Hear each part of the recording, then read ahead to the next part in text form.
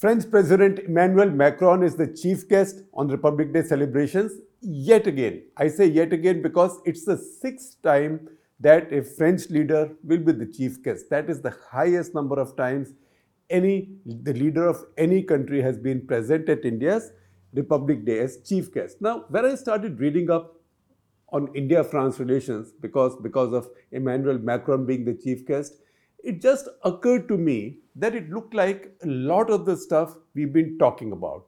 We've been talking about in the sense that only the other day we had featured the entire gamut of history, geopolitics, ups and downs, more ups than downs, maybe a stall more than a down in the 60s in the India-France relationship, going right back to just after independence, say early 50s until now. And that was just 7 months back in the month of July last year, and that was episode 1270, right? So not that long back.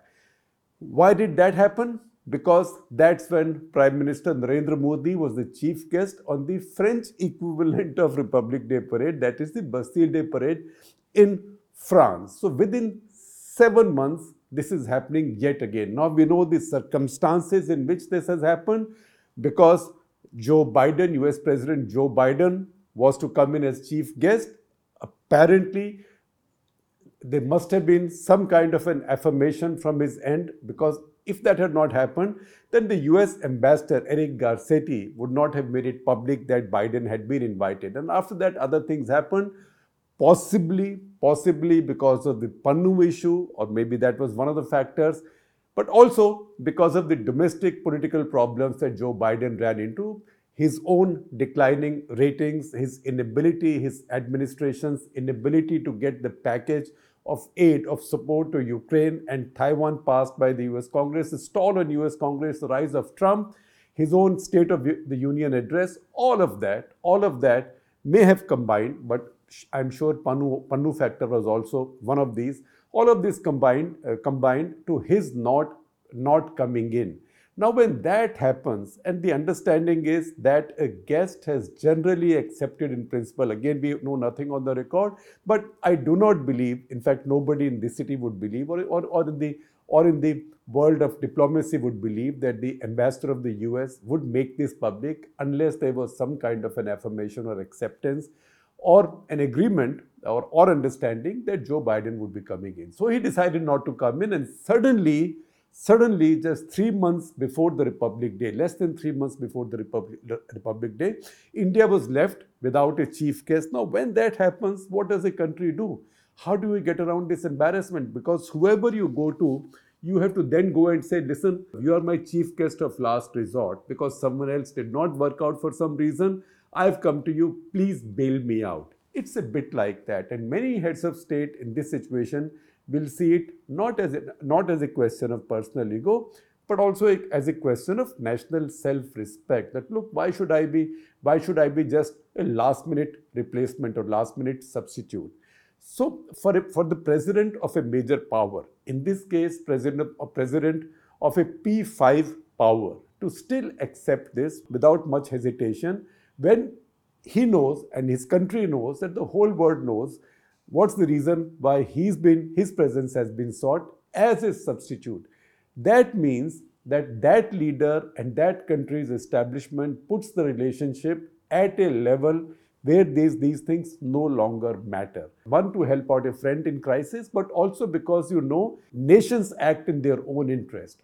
All countries act in their national interest, but big powers, a P5 country no less, you will expect them to act in their supreme national interest. So in this case, this is obviously a statement by the French that they put their relationship with India at a very high pedestal. So that's one thing. Second thing, the frequency of contact between the two countries and the two leaders. It makes me think, because I think cricket and sport all the time, it makes me think of like the India-Australia cricketing relationship, because every year one side travels to the other country, right? And we play these regular, frequent series, just as the English and the Australians play their Ashes series. Now, this India-France interaction has become a bit like that in diplomacy. There is, however, one big difference between diplomacy and sport. In sport, When you have this contact, yes, it's wonderful. It leads to friendly relationships, cultural ties are very good. But in sport, each side is playing to win or defeat the other, and usually one side wins and one side gets defeated. In good diplomacy, however, friendly diplomacy, both sides win. And that is how the India-France relationship has progressed so far. Now, the last summit, 2023 in July, that was a summit during our Prime Minister's visit to France. There, the two leaders signed a declaration or a statement called Horizon 2047. 2047 is an important year, we know, in India, because that marks 100 years of India's independence. It's also a very important year in the India-France relationship. The India-France strategic partnership was signed in January 1998. In fact, 26 January 1998, when Jacques Chirac had come as the chief guest on Republic Day. Important thing is, this was done not when India was under a strong government or India was under a government with the majority. In any case, for 25 years, India did not have a government with the majority. This was when India was under a particularly weak, doddering government, in the Indra Kumar Gujral government. And also Jacques Chirac's presence then was also very interesting and important. I don't want to say ironical. Maybe there was also a sense of degree of irony there, because Jacques Chirac is also the only Western leader to be the chief guest twice. And how twice? He was chief guest twice, 22 years apart. He was chief guest in 1976, and there's a backstory to that which I will just tell you, and now 1998. 1976, because Mrs. Gandhi had just imposed the emergency and all of the Western world was then taking a view on her that she had destroyed civil liberties in India, she had destroyed India's constitution, and she had pretty much been blackballed by the entire Western democratic world. That's when she wanted some kind of an endorsement from one Western democratic power. And she reached out to the French, and Jacques Chirac came as her Republic Day chief guest in 1976 at the peak of the emergency. Jacques Chirac was then the Prime Minister of France. The second time he came in 1998 as the President of France. So first of all, what does 1976 tell you? 1976 tells you that when the rest of the Western world decided to disown India because they did not like a regime or a government in India, that's when the French reached out. The French put their hand up to say, look, we are there. Somewhat similar situation is playing out right now, because a lot of the Western media, not Western governments, but Western media has taken a very negative view on Modi government and the state of Indian democracy under the Modi government. In this situation, and for whatever reason, Biden has also decided not to come in.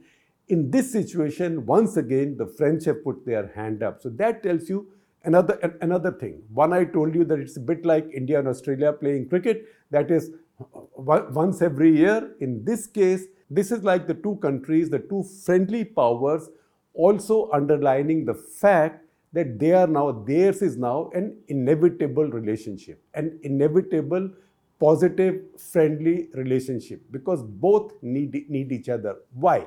Because both have always had a commitment and an interest in multipolarity in the world. In fact, when the world seemed to be becoming unipolar after the end of the Cold War, the power that showed the most impatience at that point of time, India was still dealing with that situation, because India's strategic anchor at that point, the Soviet Union, had disappeared and India had to find a new direction. But the global power that showed impatience about unipolarity was actually France. And it was the French who started using the expression hyperpower about the US, implying that other powers also had to rise to provide some kind of a balance. Today you have a situation where America is the sole superpower, China is becoming the deputy superpower, Putin has upset the global balance of power, and whatever is left of it may get upset later this year if Donald Trump gets re-elected, because Donald Trump has said more than once, and like Trump or not, one thing about him you have to admit, that he usually does what he says. He said he'll walk out of the deal that Obama had signed with Iran. He did so. He said he'll walk out of the Trans-Pacific Partnership, the trade partnership with his Asian partners. He did so. So he does things that he promises or that he threatens to do. He said he will go and talk with North Korean leader directly, Kim Jong-un.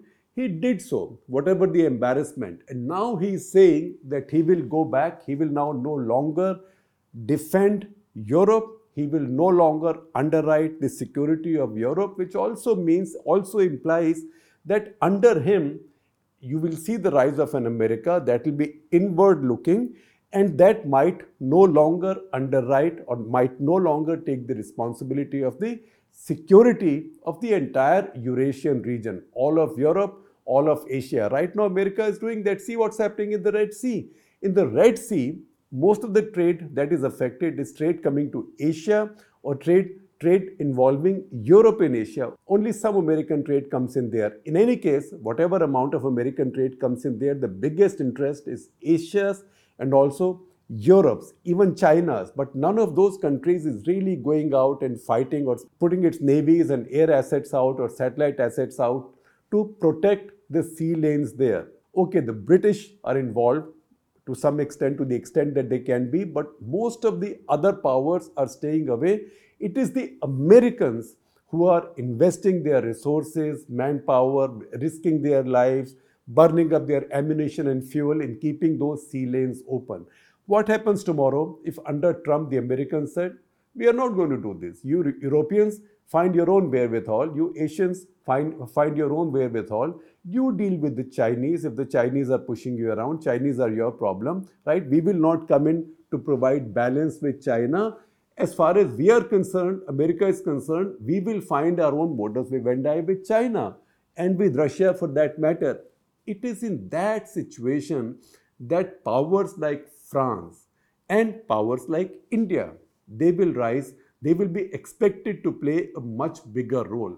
Of course, the Chinese will see a great opportunity of walking into or wading into that vacuum. But France and India also, if it is not in their interest that the world should be unipolar with the Americans being the only pole, it's also not in their interest to see the Chinese becoming the preeminent power in the world. That does not mean that France will go to war with China or France will say, okay, India join an alliance against China. No.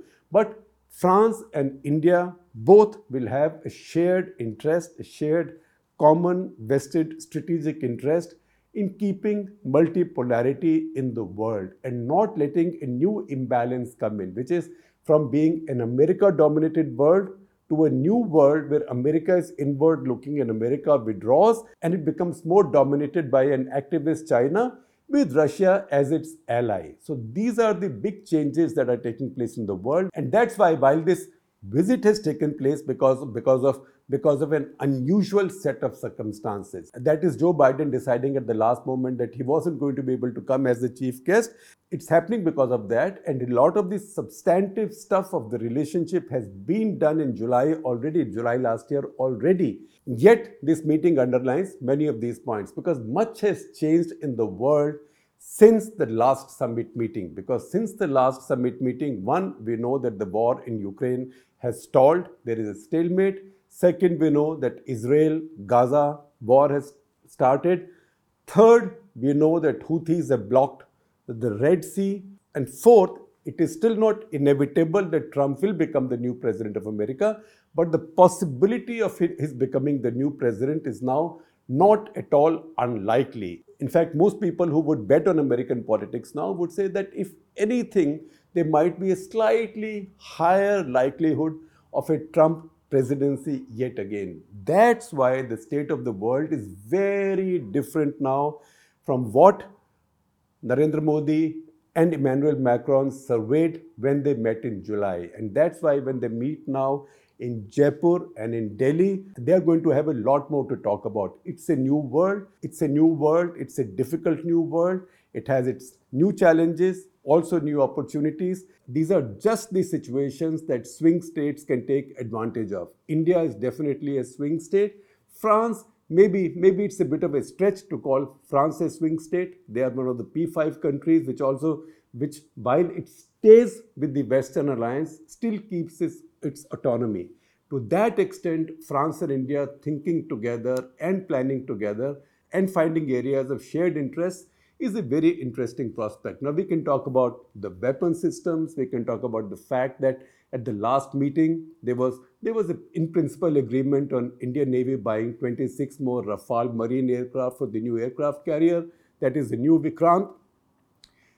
There's been also discussion about engines for India's helicopters. Advanced light helicopter is already riding in French origin or French partnership, an engine made in French partnership, the Shakti engine. There are discussions also on a new fighter engine. There is also a possibility, please read this article that our columnist Swasti Rao has written. Please read this article where she talks about the possibility of India and France exploring a multi-role fighter aircraft contract. And she says that, look, these contracts can wait forever, but sometimes these things can be done better on a government-to-government basis. Will such a thing happen with just a week's remaining before India's elections are announced? I don't know. Maybe unlikely, but who knows? But at the same time, everything that happens now will be a step in the forward direction. The other thing we should remember is, once again, India-France relationship. It's a very substantive relationship, and it's a substantive relationship based purely on shared mutual interest. In both countries, this has moved irrespective of who's been in power. I told you the strategic partnership declaration or document was signed when Indra Kumar Gujral was Prime Minister, and everybody knew his was the government on daily wages. It will fall any day. The Rafale deal was done with François Hollande of the left, a French socialist, was in power. So once again, it doesn't matter who's in power on which side. Because as I said earlier, the India-France relationship is an inevitable friendship. It's also an indispensable friendship for either side.